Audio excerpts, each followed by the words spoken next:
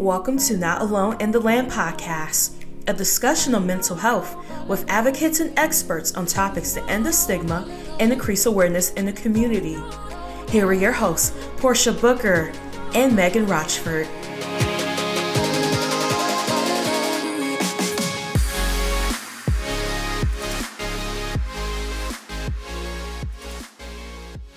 Hey everyone, thanks for joining us for another episode of Not Alone in the Land podcast. I'm your host, Portia Booker, and I'm joined by my co-host, Miss Megan Rochford. Megan, what is your favorite accomplishment in 2021 so far? Well, so far in 2021, I would have to say that it is getting my garden in order. It's been, such a joy and a treasure and a pleasure to be outside, making things grow. We had kind of a garden disaster last year where some kind of a garden disease took over and I didn't have anything fresh coming out of the garden, but so far so good. Everything is growing and it's really, really great. Megan, I can second that. Even though I'm not, my mom has the green thumb. I don't. It's not that I kill plants. It's just I don't have the attention span like my mom does. But I will admit, like our front yard, especially our rose bush, has bloomed so much this year. I mean, I haven't seen it bloom like this in years. Wow. And roses, they're pink. They're pink roses. My mom said that it's been there since the 80s. Wow. My uncle planted it there for my great grandmother. And when I tell you, you can smell them the minute you come out the door. It's like, oh my God, like summer is here. I mean, it just reminds me of her when I see it and when I, go over and smell them. And I've taken so many photos of them. I'm sure you've seen them on my Facebook and Instagram.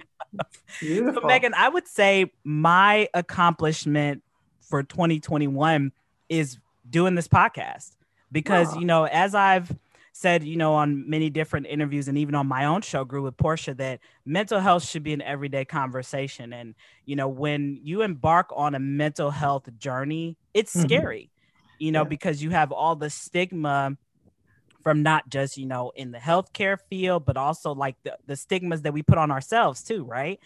So just getting this started, having these great conversations and, keeping people educated on something new in mental health. So Megan, who do we have today? I know, this is going to be a little different. So for our listeners who are tuning in, we're going to be discussing different types of therapy. Most people are familiar with cognitive behavioral therapy, maybe play therapy, Reiki, maybe acupuncture, which I like acupuncture, but, we're going to be discussing different types of therapies for people to, get familiar with them. Maybe, some of these might work for some of you. So Megan, who do we have today? So today we're joined by Chris Favreau, who is a licensed independent social worker and psychotherapist. And Chris is certified in a particular type of therapy called eye movement desensitization reprocessing therapy. We're just delighted to have her with us. Thanks for being here, Chris. Oh, thanks so much for having me. Yeah, Chris, I'm excited to learn more about your type of specialty because I've heard of it. It's so funny because I told Megan, my doctor recommended it for me. And I was like, what is this? This sounds like something in like a storybook. Of course, that's how my brain works. Everything is like a book or some type of story. So Chris, for starters, why did you choose a career in mental health? Did you maybe have a family member, introduce you? Did you maybe intern at, maybe like a mental health facility or have close friends at one time? Tell our listeners a little bit of why you pursued a career in mental health. Sure. Actually, this is my second career. So I went to graduate school back in the day for cognitive psychology, which is a brain type of psychology. I wanted to be a researcher. That didn't work out. So I spent a little over 20 years in IT doing business intelligence stuff, data analysis. Then I was about 40 years old. I had my midlife crisis. And so everything changed. I got a divorce. I got my own place and I started thinking about my job. I was working for an insurance company and making good money. And I just one day thought to myself, is this how I want to spend my life, making money for an insurance company? And so not too long after that, I was talking to my mother, who is also a therapist. And I said, I'm curious, I might want to move in that direction. Well, the next week she got a postcard from Youngstown State saying they were starting up a program at Walden University, which is about 10 minutes from my home. And I said, okay, that's it. Off I go. So I quit my job, went back to school, got my master's in social work. And then along the way, I ran into EMDR, and it's a brain therapy. So because of my background, I was hooked right away. Mm-hmm. So interesting. And so many sort of serendipitous things happen there, Chris, to bring you to EMDR. It sounds like you just kind of got a really good ticket to ride at a certain point where when that postcard showed up. I think that's so cool that you just jumped on that and things took off from there. So let's talk a little bit about EMDR for our listeners. That's one of our goals here with this series that we're doing on the podcast, is to kind of demystify, certain types of therapy. If you could compare EMDR to an amusement park ride, let's say at Cedar Point, for example, which one would you say it would be? Well, I have to say, Portia, I'm glad that I got this a little bit in advance. The last time I was at Cedar Point was in the mid 90s. But I went on the website and I found this Cedar Creek Mine Ride. So I have a short quote. It says, Cedar Creek Mine Ride doesn't just send riders soaring up hills, through tunnels, and over water. No, sir. It transports people back in time, all the way to the Wild West.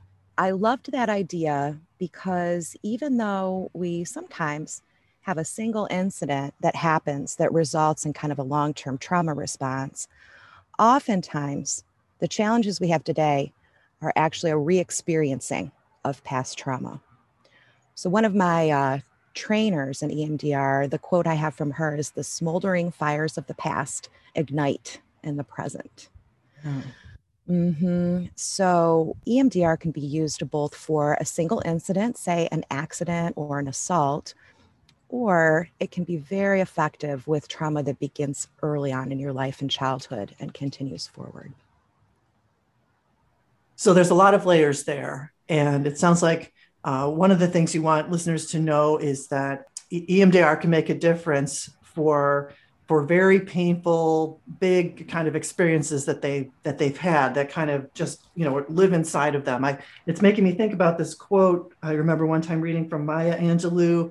I think it was something like, there's no greater agony than bearing an untold story inside you. And it sounds like EMDR is one way to kind of take that story and unpack it and make a new meaning out of it. Can you talk a little bit more about that, about what that's like for people? Yeah, absolutely. And that's exactly it. And this happens in this is brain therapy. So it's not really talk therapy as we see in many other types of therapies. We do talk, obviously, and create a rapport and in earlier parts of the therapy. But in terms of actually healing from our trauma, it's our brain that needs to heal. So just a little bit about that. We have kind of three brains. We've got the brain that keeps our heart beating, keeps us breathing. We've got the brain that stores our emotions and our fight, flight, freeze responses. And then we have our frontal brain, and that's how we do calculus. It's a logical brain. It makes rational decisions. So what happens during a traumatic experience is that older brain, the emotional brain, gets activated. And what happens is the things that are going by, our experience is stored not as a memory, but as kind of like a frozen trauma. We can call it a trauma chunk, whatever we want to do. And that's usually comprised of just sensory experiences. So it could be a sight or a sound or a smell or any combination of those things. And the problem is that material isn't wired into our front brain. Our front brain is where we bring up memory. So I can bring up the memory of like the day of my divorce, and it was pretty icky, but I can talk about it. It's no big deal. If I had an incident where I was 3 years old and my mom left me in the house with no food, and I've got that memory of starving and not being able to find food, that material gets stored just in that emotional part of the brain. And when something triggers it, maybe the first piece of food that I found was a cracker, a Ritz cracker, and I see a Ritz cracker today, and all of a sudden, boom, I'm transported back into that experience of being 3 years old and starving and not being able to get food. So what EMDR does is it allows us to pull up that traumatic material and wire it into the front of our brain. So once that happens, the memory, the material just becomes a memory, kind of like my memory of my divorce. It's never going to be a good memory, but it's kind of a neutral memory. And then the other thing that it does is it changes the beliefs that we have about ourselves that were created during that time. So as 3 years old, my mom left. I don't know what's going on. I might think that it's somehow my fault, or that there's something wrong with me, or that I'm a bad person. And those beliefs persist again through time and into the present. So during EMDR, those beliefs start to shift into more adaptive beliefs. Wait, that wasn't my fault. I was 3 years old, right? We're starting to see this as it really is. I'm not a bad person. I was 3 years old and I was stuck in this house. And that means nothing about me. So, if you put those things together, you can see how this is transformational. We have folks that have a diagnosis of like PTSD. And so there's all these criteria, and we start to see those things just evaporate. And so the folks that I work with, some of them come in and they meet criteria for PTSD or acute stress disorder. And then after a week or a month or a year, they don't meet criteria anymore. Yeah. They have healed from that trauma. That's what we want. We want more people to be healed. I mean, because Chris, I want to go back to one thing you said about beliefs. Mm-hmm. And I can tell you from personal experience that sometimes the beliefs that we carry with us, we think are positive, but really are more damaging to us than what we think. For example, I've always believed that I have to be a workaholic to be successful. Yes. But I mean, look at what happens when you become a workaholic. Mm-hmm. You're working yourself to death, putting, 10 to 14 hours into your day. You're losing time on sleep. You're losing out on your social life. And we're social people. Absolutely. We need interaction. And so really, I was depleting myself of all the things that brought me joy, to the point that I pretty much put myself into a hole because of that belief that I have to work extra hard to get ahead. Right. Absolutely. And so that's also a coping mechanism, right? If I'm working, then I don't have to worry about other things. I can focus, right? I'm guessing you're very, very ultra focused on your work. And so during those times, you don't have to kind of worry about anything else that's going on in your life or even has gone on in the past. And Chris, I want to go back to what you mentioned about trauma. I think when we think about trauma, we believe it has to be something so traumatic, as in a car accident, a near-death experience, watching somebody get shot or something. Can you touch a little bit on that, Chris, about how trauma is not necessarily those types of things, but even in the example you mentioned about not having food on the table, what other events in our lives could be traumatic? So you're talking more about like a long-term, like early traumatic experiences versus single incidents that often happen as adults. So patterns of experience starting at a very young age. I could talk for a long time about attachment theory. So if our primary caregiver can't give us what we need when we're infants and toddlers and our brain is wiring together, then a lot of the material that gets wired is about these negative beliefs about self. And as human beings, we function based on those beliefs about ourselves. So if we at a very young age start in maybe a neglectful home, an abusive home, we could just be witnessing abuse, right? Not even have it happen to us, or it could be happening to us. And we develop these beliefs that anything bad that happens is my fault, that I'm a bad person. The most challenging belief, I deserve to suffer. So those beliefs get wired into our little brains, and then we act out of those beliefs, right? So if I'm a person who by age 5 believes I deserve to suffer, then I'm going to roll into a life with people who make me suffer because that's what I believe I deserve. Does that make sense? Yes, it does. But can you go into like when people are adults, right? We think that we're invincible sometimes, that something that may be traumatic from the eyes of the public, such as a divorce or a car accident, we often think, oh my God, I can't talk about what I'm currently going through. For example, I know for me, I didn't grow up with my father around. And so, growing up without him and thinking that him not being present in my life was my fault.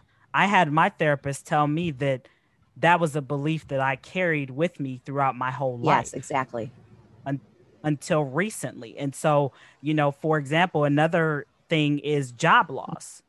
People don't realize that losing their job can be traumatic because of some of the things that they went through as in their childhood. So, Chris, can you touch a little bit on maybe some common things that people go through that can be traumatic that most people may not think, such as like a job loss or, the loss of a pet or something like that? Oh, absolutely. You said loss of a pet. So I've had anticipatory grief for my dog for a couple years now, right? Here's the thing is that trauma is completely individual. It's trauma if we have a trauma response to it. So say we're both sitting in a room and the door's closed, and all of a sudden we hear a knock and then the door flies open. You might say, oh, great, lunch has arrived. I might say, oh my God, it's an active shooter. Then the person that flies in the door is just like, oh, hey, I wanted to let you know that, there's a meeting coming up. I wanted to make sure you're not going to be late. So from your perspective, the stuff that's stored is a memory, right? Of knocking the door open. Oh my gosh, we got to wrap this up. For me, what's stored is trauma. That event, the physiological response, our body, the way my body reacts to that, and it gets stored in that way. So from that perspective, what we've learned, and this is just a fact, is that anything can be a traumatic experience depending on, in particular, what it ignites from the past. If it links in with something, maybe my dad was emotionally abusive, verbally abusive. And when I was young, he would come in the door and start yelling at me. That could be one way. Another way could be I watched the coverage of a school shooting. And when this event happens, it triggers that for me. 9/11 created a lot of trauma across the country, right? Even though we weren't there, we weren't even close to there. Losing a job, absolutely. For a workaholic in particular, losing a job, devastating, very traumatic. Divorce is traumatic. Any kind of accident, losing someone, be that a person or an animal, any kind of accident. Honestly, that's one of the challenges as human beings is we tend to invalidate our own trauma. So stuff happens to me and I say, oh gosh, that's not so bad. Look at what happens to other people in the world or in the country. So this isn't so bad. So I shouldn't bring it up. I shouldn't worry about it. I shouldn't let myself feel it. And I think that's a travesty because if we can't accept our own trauma for what it is, then how do we heal from it? And that is such an important thing to be thinking about, right? Is how do we heal from trauma? And I wonder, Chris, I have tried this for myself, just as part of my professional development as a therapist, just to better understand what my clients that I might refer to this, would experience. And it's a unique kind of therapy. It really is. I wonder if you could kind of walk our listeners through what they might expect in a typical EMDR session. Mm-hmm. Okay, so EMDR is definitely a process. The first thing that we do is we spend a little time history taking, getting to know each other. Just like with every kind of therapy, I think rapport, the way that we connect, is the most important thing. Because I'm going to be present for the most horrific moments of your life, holding space. And you need to trust me for that to happen. Then we move into preparation phase where we do something that's called resourcing. And so that is a combination of grounding exercises, guided visualizations, things of that nature that are going to help as you go through the process to manage whatever emotions come up during session and in between session. We also decide, what are we going to work with? Are there themes? One of the cool things about EMDR is you can tell me anything you want and you don't have to tell me anything you don't want. Some people don't want to talk about their trauma, and EMDR works either way. So then we set up a target. We find a specific memory and a negative belief related to that memory. And that's what we're going to work with. So then maybe in the next session, we go back to that memory and we kind of activate it. So I ask them about the target, the memory, the image or sensation of the worst part, the negative belief, how disturbing is it from 0 to 10, emotions, and what's going on in your body. And then I say, okay, I'd like you to just let whatever needs to happen, happen. And I start what's called bilateral stimulation. So it's kind of like a technical term, but the eye movement is one of the things that we can use. And the client would just follow my fingers moving back and forth with their eyes. I often use these things called tappers that they hold and they kind of buzz back and forth left and right. The only thing that's important is that we're having left-right activation in the body. So what that does is it brings those memories up and it allows the brain to wire them into the frontal cortex and make new meaning of them. During this process, the client is kind of free associating. We go for 30 to 60 seconds with these back and forth movements. And then I stop and we both take a nice deep breath, check in, and I say, what's coming up or what are you noticing? And the client can just give me a word or a phrase. The room was blue. And I say, okay, go with that. And off we go again. And then it's kind of wash, rinse, repeat. What's happening is we're allowing the brain to heal. The client is allowing the brain to go wherever it needs to go. The room was blue. I went to my prom. I remember my first dog. Whatever it is, it's kind of whatever the brain needs to bring up. And then the other thing that we want to make sure of, and a main part of my job, because anybody can move their fingers, right, is to really be present with the client and noticing, are they able to stay here in the room or are they going back to that event, what's called a flashback or dissociation? And if I notice any indication of that, I've got to stop, check in with them and make sure they're back in the room, because we don't want the healing to be re-experiencing. Re-experiencing is not healing. We want the person to be in the room with us, and we are looking at what happened, watching what happened. So sometimes we'll use the metaphor of a movie screen. We're going to watch the movie of your trauma. You can make it black and white. You can fast forward. And think about the roller coaster. We can go really, really fast. You know, you can allow your brain to just, right? Or slow down going up a hill. And in that process, over time, the brain does rewire. Well, Chris, I must say, you've said a mouthful, but I could picture myself just now sitting, you know, in front of either you or someone and just opening up about something that was traumatic to me that happened, you know, and I mean, I can tell you, not to get too personal, but I will, is my TV experience. When I was a television producer, a lot of people didn't know that was a very traumatic experience in my life. Like people say, oh, you lose jobs all the time, but it's different when, like you just said, trauma is unique to each person. But when it's something that you worked so hard for to get, I think that's what really is the detrimental part, is people don't understand the journey of how hard you had to work to get somewhere. And Chris, another thing I love is that you do your check-ins with people. I think that's definitely key for healing, because I think a lot of times in mental health, there's kind of this negative association or connotation with people who are mental health providers. Chris, one of the things, you know, that I think a lot of people would probably love to know is, for this type of therapy that you're specializing in, I'm curious to know, how long does it take? What are the requirements? Because specialties tend to take some time, but I'm sure that for you too, you had to go through probably several hours or years of some type of training. So in order to even be trained, you need to be a mental health professional. So either thinking about a marriage and family therapist, a counselor, a social worker, psychologist, psychiatrist. The basic training is 6 days, 40 hours of training, which is teaching and practicing.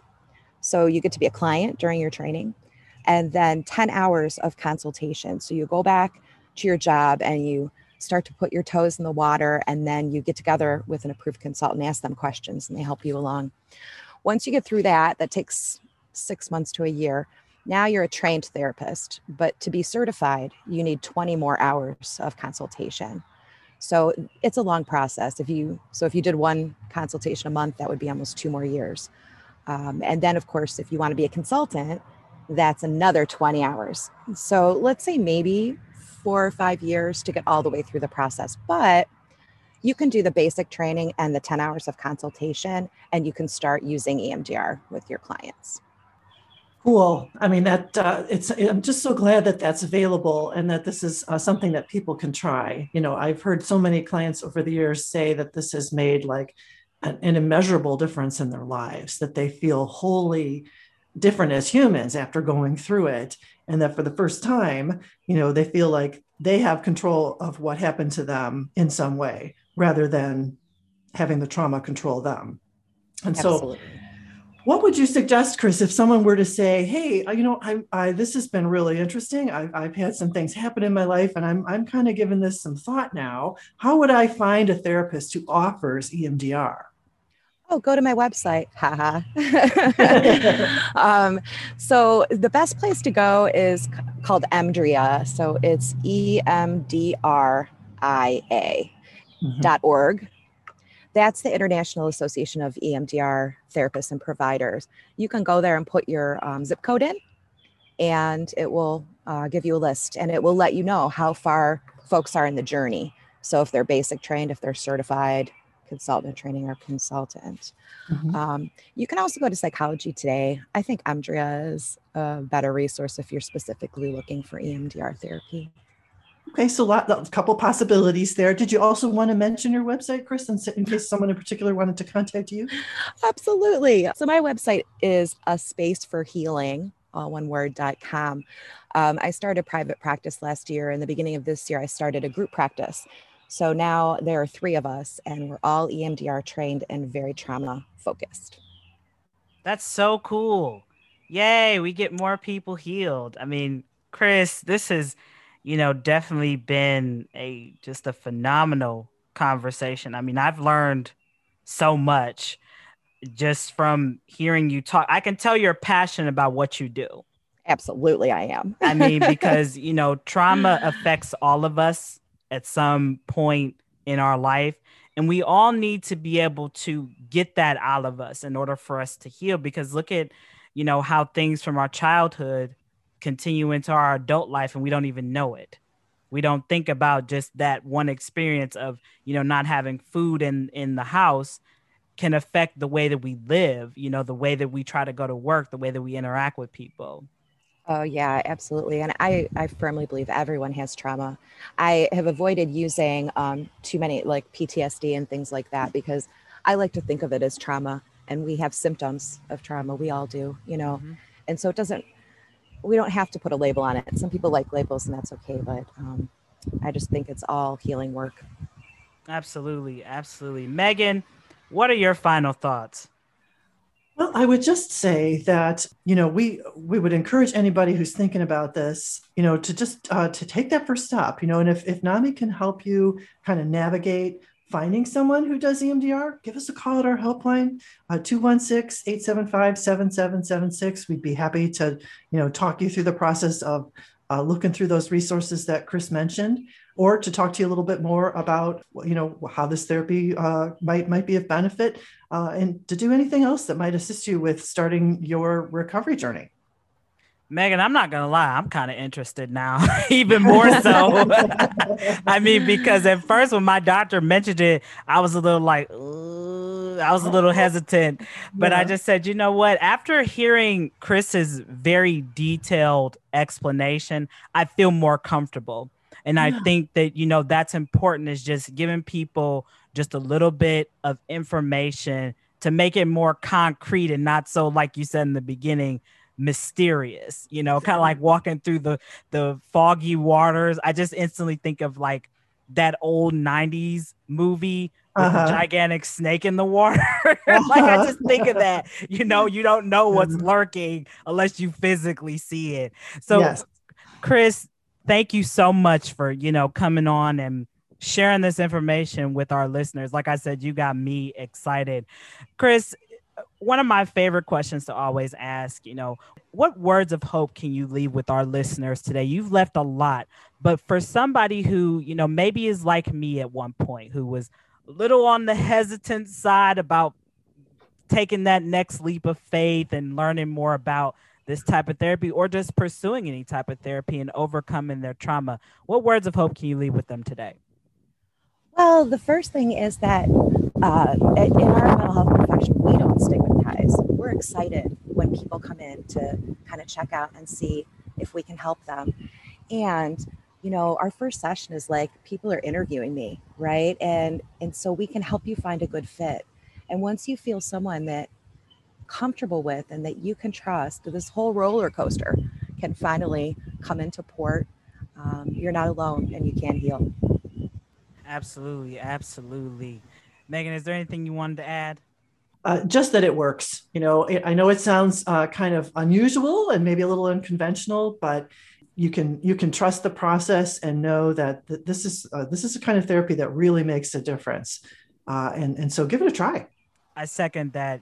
We have to be open when it comes to our mental health. Not every treatment works for everybody. So find what is more comfortable for you.